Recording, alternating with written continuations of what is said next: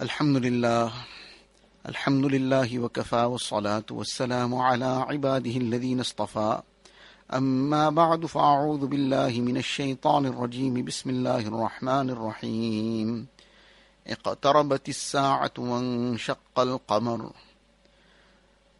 وقال النبي صلى الله عليه وسلم بعثت أنا والساعة كهاتين أو كما قال النبي صلى الله عليه وسلم.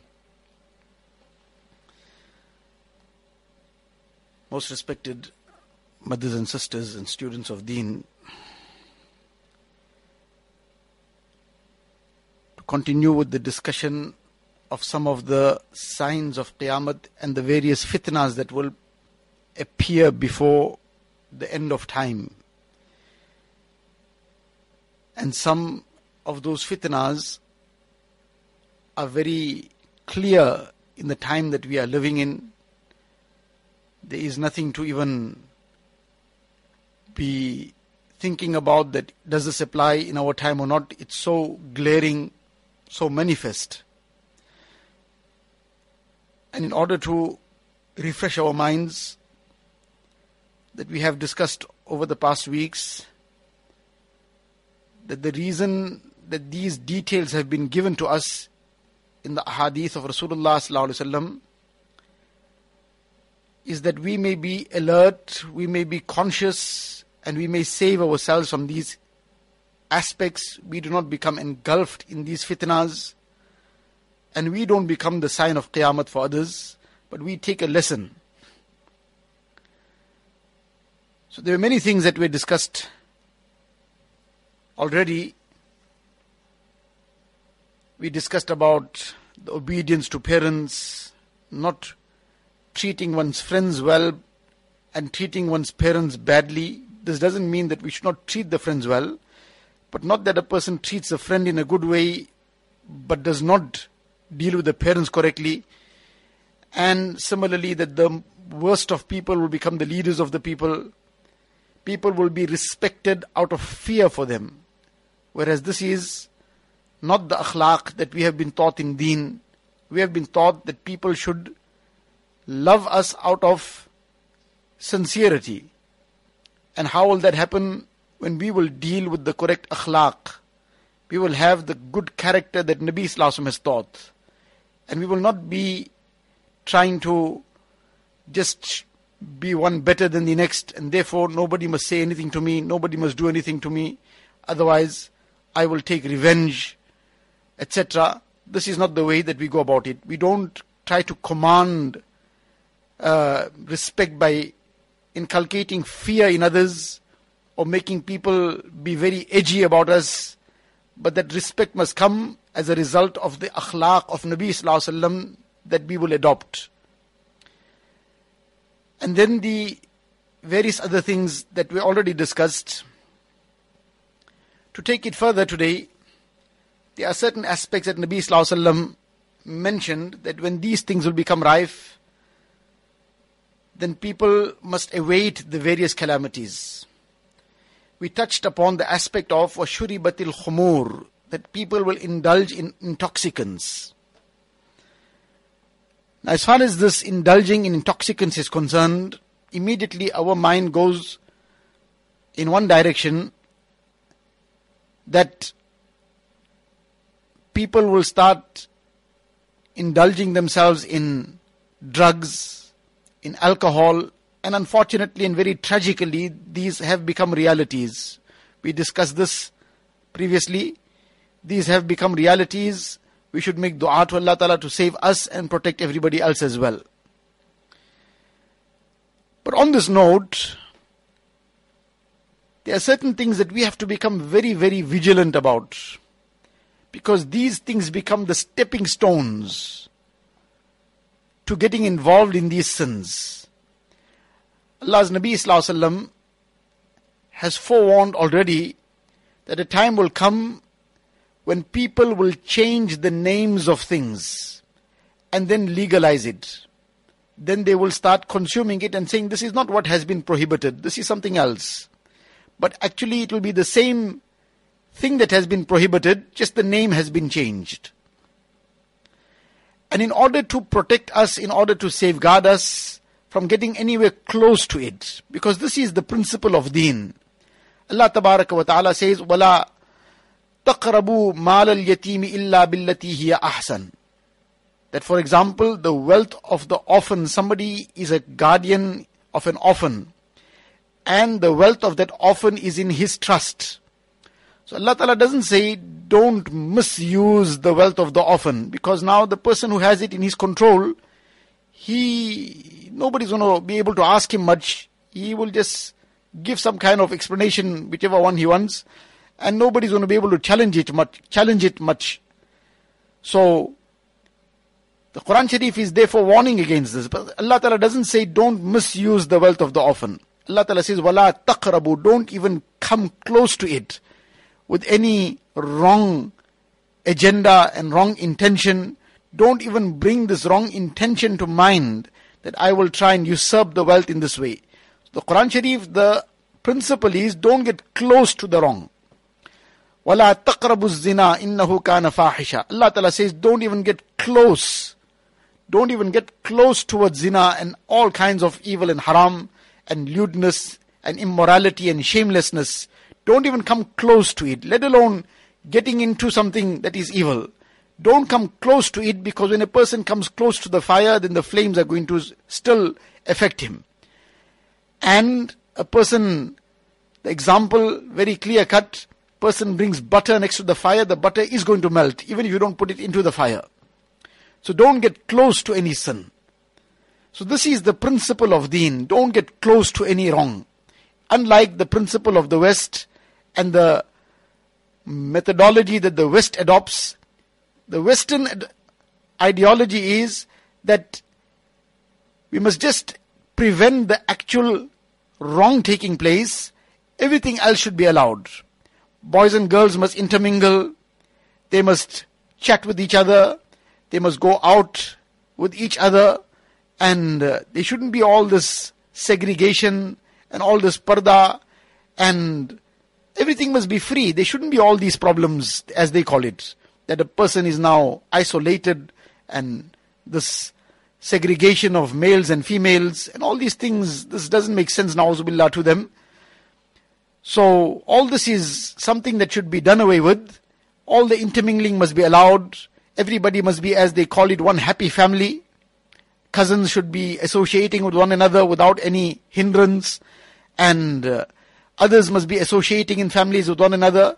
What does it matter whether they are mahram or not mahram? So all this must happen, just merely that must control things, that it doesn't, there isn't any problem, social problem. People don't get into any kind of evils thereafter. Whereas that is a fallacy. That never can happen. That all the barriers are broken down, and then a person says that don't get into the problem. In the hadith, Nabi Sallallahu Alaihi Wasallam gives an example of this. That Allah wa inna li kulli malikin himan, Allah wa inna himallahi maharimuh. That every king has a certain pasture which he has cordoned off. That this is not available for anybody else to come in here. So this is something that is restricted. So only the king's animals come and graze there. Nobody else is allowed to come there. Now some person says that, look, I won't go and graze my animals in the king's pasture, but what's the problem if I go and graze on the border? So he goes and takes his animals on the border. So Nabi Sallallahu Alaihi Wasallam says that مَيَّرْعَى حَوْلَ الْحِمَى يُوشِكُ أَيَّرْتَعَ فِيهِ.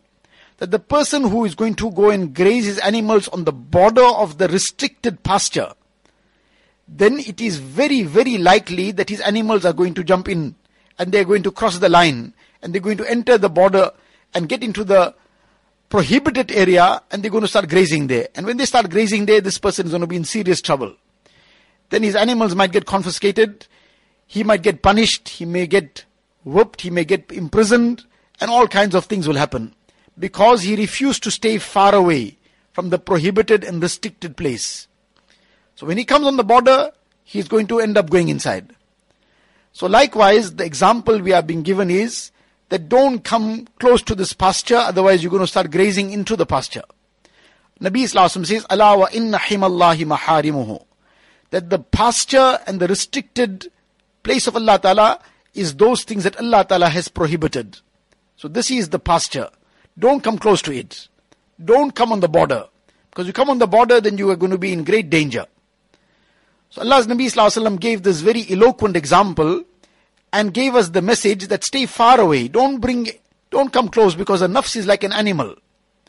And like a person brings his sheep, his cows or other animals to graze on the border, he can't control it thereafter. He's going to jump in. He will say that I will keep it controlled. He will run this way and that way, but he can't control it. The nafs is also an animal. And the nafs is like a very wild animal. Until it is restrained and it is brought under control, it's like a very wild animal.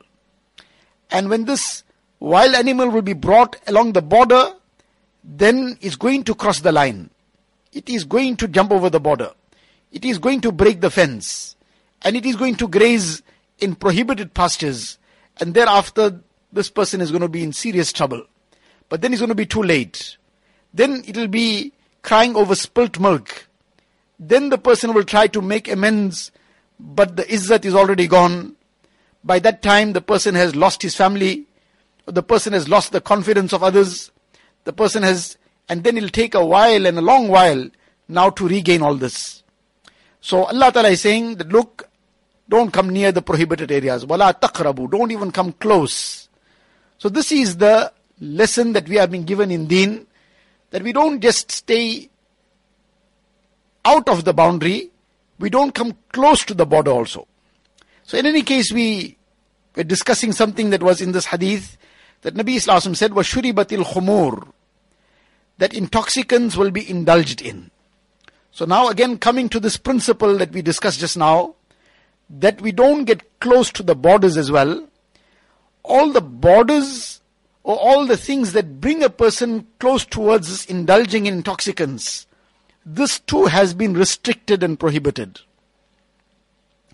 Early in the days of Islam, initially the laws prohibiting alcohol, prohibiting intoxicants had not yet come. So it was still permissible, and then slowly the ahkam started coming. First the command of Allah Ta'ala came that don't come close to salah in a state of intoxication. Then another command came, and then eventually the command came that this is all haram. يَسْأَلُونَكَ عَنِ الْخَمْرِ وَالْمَيْثِرِ. First the command came that they asked you about gambling and intoxicants. Then قُلْ فِيهِمَا إِثْمٌ كَبِيرٌ وَمَنَافِعُ لِلنَّاسِ. That say to them that there is a great sin in it. There's some benefits also that you may think that you'll get, but the sin far outweighs any benefit that may be in it. So rather you just stay away from it, because you're going to harm yourself. But then the clear-cut command came that إِنَّمَا الْخَمْرُ وَالْمَيْسِرُ وَالْأَنصَابُ وَالْأَزْلَامُ رِجْسٌ مِّنْ عَمَلِ الشَّيْطَانِ فَاجْتَنِبُوهُ. That all these forms of gambling and all the intoxicants, this is all rijs, it is filth. So stay far away from it. So far away from gambling, all forms of gambling. Don't go anywhere close to gambling. Don't go anywhere close to the gambling dens. Don't say that I'm just going to visit some person that's here, that's a gambling den. Don't even drive past it without necessity, that if you're going somewhere else and that's the only road that you go to pass it. Otherwise avoid driving past, because you're going to see it and your eye is going to get caught towards it, and as a result Allah knows best what might become the end result. And these are not just hypothetical situations, these are realities, unfortunately. People just drive past places, and I'm talking about regularly these kind of things come up. A person says, I just drove past a certain place and I had no intention beforehand. I drove past and I looked at it and my attention was caught by it. I decided, let me go inside and see what's going on here. And he says, I pulled off, parked the car, I jumped out and went in, and that was the start of all my misery. And that was the start of my life then taking a somersault, and all my problems started. But nothing was intended beforehand. I passed and I looked in that direction and my attention got caught, and bas shaitan snared me thereafter. So we don't even go near these places. People say, no, well, it was a holiday. We couldn't get bookings anywhere else. So we just went to stay in the resort. We didn't go to gamble. This is all the trap of shaitan. Then the person decided that I'm not going to gamble, but let me just go see what these people do inside. And then when he went to see what to do inside, then the one-armed bandit caught him with both hands. It's a one-armed bandit, but it caught him with both hands. And in fact, so many tentacles like an octopus, it grabbed the person, and before he knew it, he was already deep into gambling. And then this becomes an addiction. These are realities of life, unfortunately. Likewise, people say, no, I'm just going to look at certain articles in this magazine. I'm not going to look at all the other evils and all the haram. There's two important things. There's some recipes in here and other beneficial, some items in here. So I'm buying this magazine for those beneficial articles and some recipes and some patterns for dressmaking. I'm not buying it for the other things. But the person bought it for the recipe, and that was a recipe of disaster thereafter. Because the person started reading some articles which then changed the whole mindset, and from that mindset then the wrong action started, and then the wrong beliefs came in, and what not happened thereafter. So the principle of deen is wala taqrabu, don't come near. Don't come near. That phone is taking us towards haram, don't come near it. Forget about it. Then a person is going to get mixed up in the mix-it then.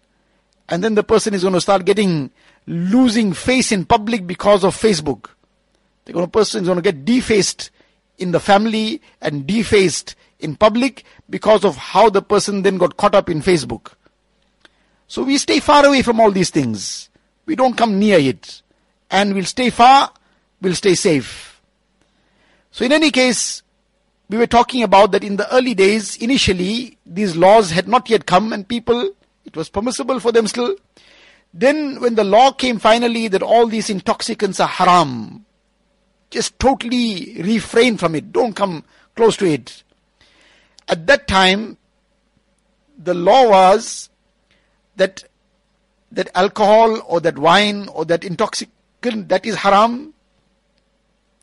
Even the container and the utensil in which it used to be made, it's empty now. It used to be made in that, or it used to be stored in that. All those containers also, it was compulsory to break them. Not allowed to use them. So, this was the level of severity that came, that don't have anything to do with those utensils also, that were specifically for the purpose of making these intoxicants. Now, the utensil is not eaten. Nobody drinks the utensil up. If that utensil was used for something of this nature, something najis, then it can be washed. For that matter, if the utensil, there's some water in it, and a dog drinks out of that water, so that utensil becomes najis. So there's a specific way of cleaning it. You wash it so many times, and then it'll become pak. So likewise, this alcohol was najis, but you wash it, it'll become pak. But no, don't even just suffice on washing it. No, don't even use this thing. Finish, broken. Then the debate and the academic discussion took place that what was the reason. The fuqaha now got into the detail of this, that what was the reason for this command initially. So, because later on, then this restriction was lifted. Because people now forgot about this completely. And no more these utensils were used for that haram. So what was the reason for this prohibition? They don't even use these utensils.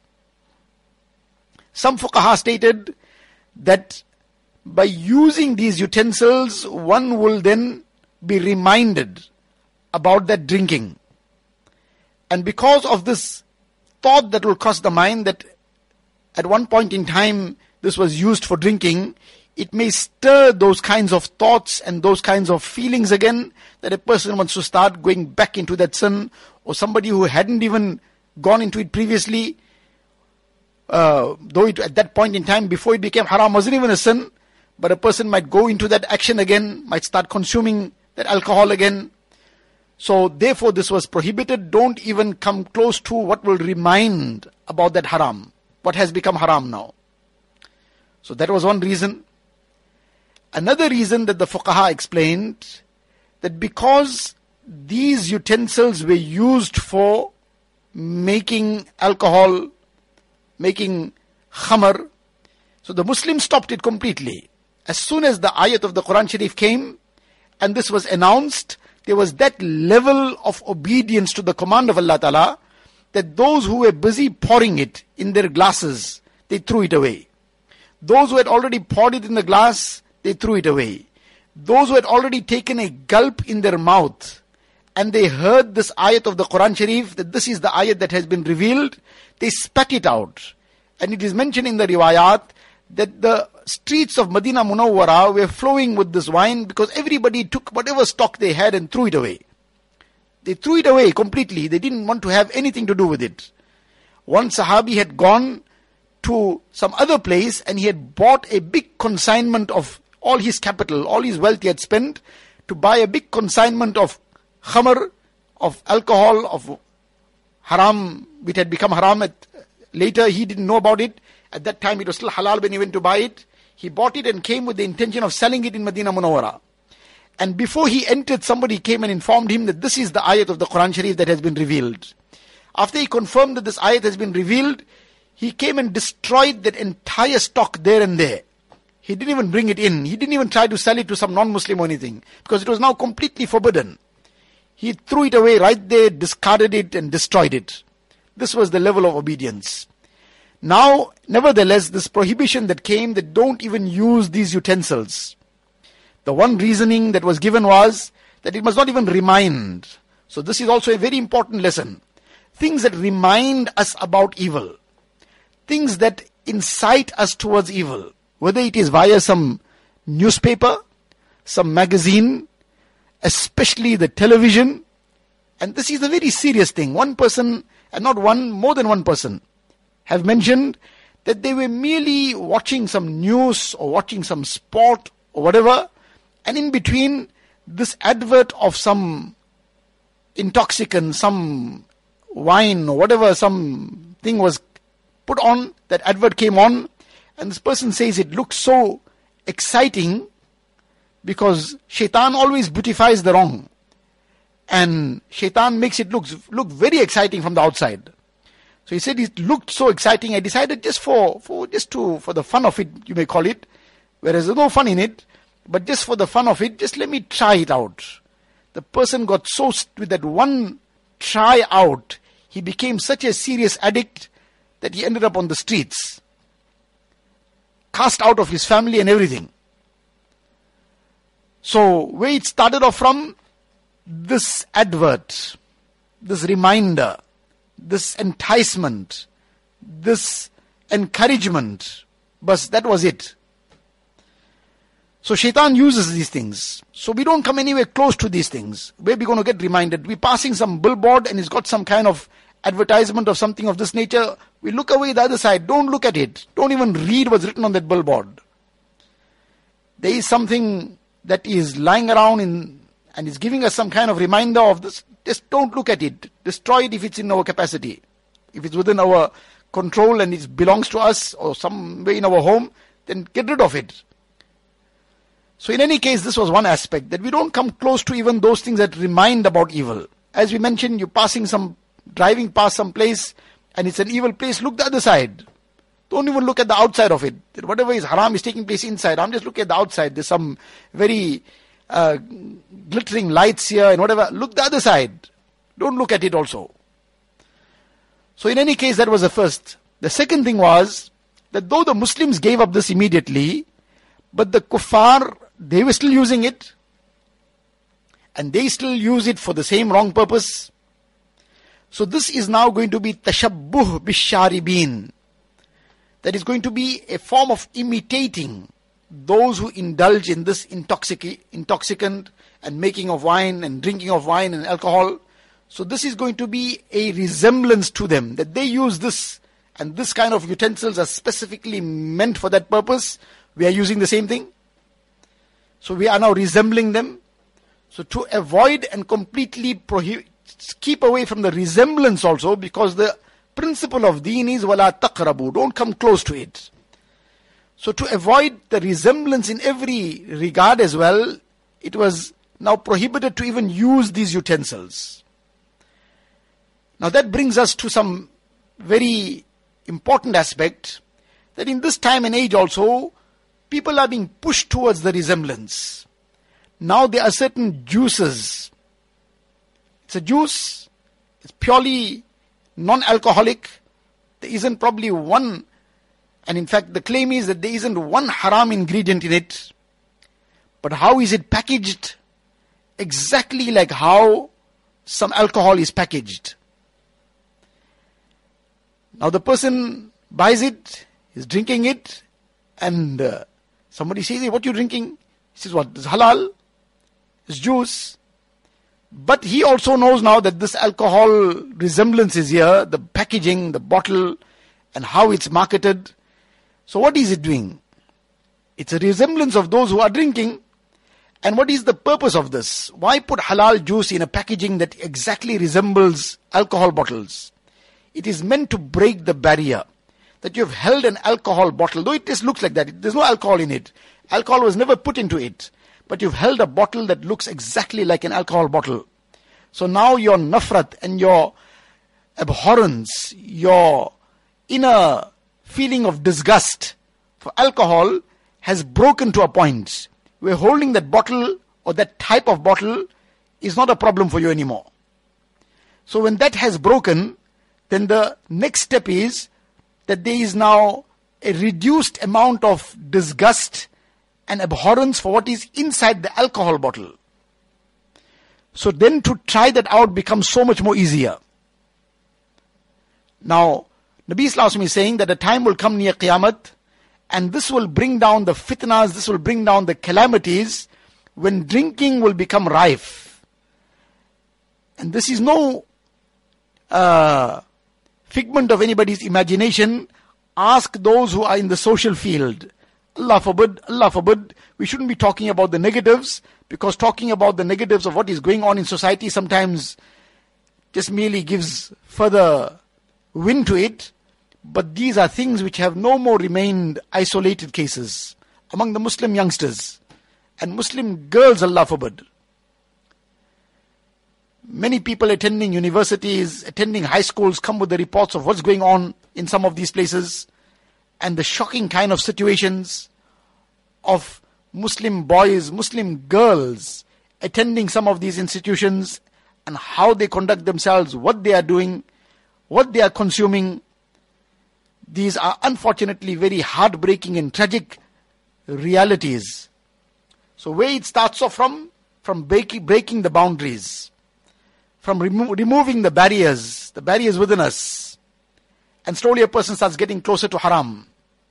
So one is these kinds of juices packaged in those bottles. We have nothing to do with it. Don't come close to it. Don't have anything to do with it, because this is a stepping stone to worse. Likewise, there are those kinds of glasses, especially these stem glasses, which are, they call them brandy glasses, and they call them various things. Now these have become standard in many Muslim functions. Now what is this? This is tashabbuh bisharibin. This is something that brings one close. It makes one resemble those who are drinking haram. A person is drinking juice in that cup, he's drinking cold drinks in it, whatever the case is. But who is he resembling? What is the need to have such a utensil that resembles somebody that drinks haram? And this resemblance has been forbidden, prohibited. So now this is the stepping stone. In fact, one person who does some catering said that now the insistence in many functions are that there must be several different types of tumblers. Though there'll be some juice that will be poured into one, and there'll be water poured into the other, and cold drink poured into the third, but there must be 3 types of tumblers for each person. But this too comes from the 3 types of haram drinks that people drink in haram functions. That is the source of this. So now, all these fancy different kinds of tumblers in order to resemble that. So this is a stepping stone to what? So therefore, this is something that we have to become very vigilant about. We don't get caught up in these things. Otherwise, we are then inviting the wrath and the calamities. The wrath of Allah Tabaraka wa Ta'ala and the calamities we are inviting, that these should now pour down upon us, Allah Ta'ala forbid. Because Nabi Sallallahu Alaihi Wasallam has already foretold this, that when the time will come, when this intoxicants will be indulged in, very commonly, and people will start wearing it's haram for men to wear silk, this will become a very common thing. And therefore, though one will not say that it is haram, but there are certain kinds of garments which are not silk, which are not pure silk, but are very silky. This too is on the border. Today it's a silky type of material and fabric, and then tomorrow it is silk, which is prohibited for men to wear. So, this too is something that we have to be very clear about, that we stay away from it, don't come on the border. As mentioned, that one may not declare it haram, but it's on the border, and we have to stay away from the borders. So Nabi Sallallahu Alaihi Wasallam mentioned all these things, that وَشُرِبَتِ الْخُمُورِ وَلُبِسَ الْحَرِيرِ وَاتُّخِذَ الْقِيَّانُ وَالْمَعَازِفِ, that intoxicants will be indulged in freely, and men will start wearing silk, and musical instruments and dancing girls will become rife. This too is something that we don't need to elaborate on. In almost every home, these kinds of things are part and parcel of the home by means of the television and various other media that are there. That this is then musical tones on people's cell phones. This is just taken for granted. That what's the problem? This is a ringtone, but it's a ringtone of haram. So we need to become very vigilant, very careful about all this. And then Nabi Sallallahu Alaihi Wasallam says, وَلَعَنَ آخِرُ هَذِهِ الْأُمَّةِ أَوَّلَهَا, that the latter part of this ummah will speak ill of the former part of this ummah. The first part of the ummah is the Sahaba Kiram. So you'll find people in the latter part of the ummah speaking ill of the Sahaba, na'uz billah. The Shias openly do it. They talk ill of the Sahaba Kiram, Allah Ta'ala forbid. And they try to break people away from the following of the Sahaba Kiram by means of casting all these kinds of accusations against them. So this is something that we have to be very careful about. Then the other aspect is that after the Sahaba Kiram were the Tabi'een, the Tabi Tabi'een, and among them were the great Fuqaha, the Ulama of the past. You'll find people in this time and age talking ill of them. That what did these people know much? We are also mujtahids of the time. We can also go directly to the Quran and Hadith and deduce the ahkam and the commands. Why do we have to follow these people? Who are they? We also can refer to the original sources. Whereas what was their knowledge? They received their knowledge from the Sahaba Kiram, from the Tabi'een. And what extent of knowledge do we have to be able to compare with them?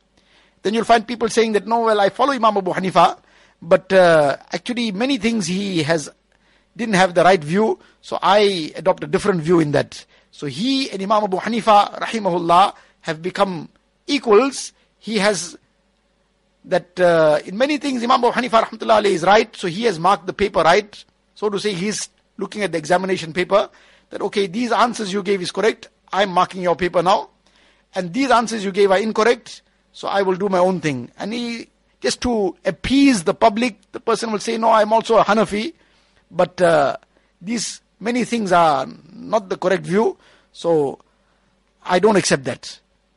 Now he has become an equal, rather not the equal, he has become the person marking the paper, so to say, like how the student writes an exam. Now the teacher knows better than the student, so the teacher marks, now this is right and this is wrong. So this person has become above Imam Abu Hanifa rahmatullah alayhi, above Imam Shafi rahmatullah alayhi, above Imam Malik and Imam Ahmad ibn Hanbal rahimahumullah, and he has become above the fuqaha of the past, and he is now marking, so to say, this is right, this is wrong, I'll follow this and I won't follow this. So he is not following anybody, he is following his nafs, because he doesn't have the knowledge to be able to deduce those ahkam. Ask the person some masail, in-depth masail, he doesn't know.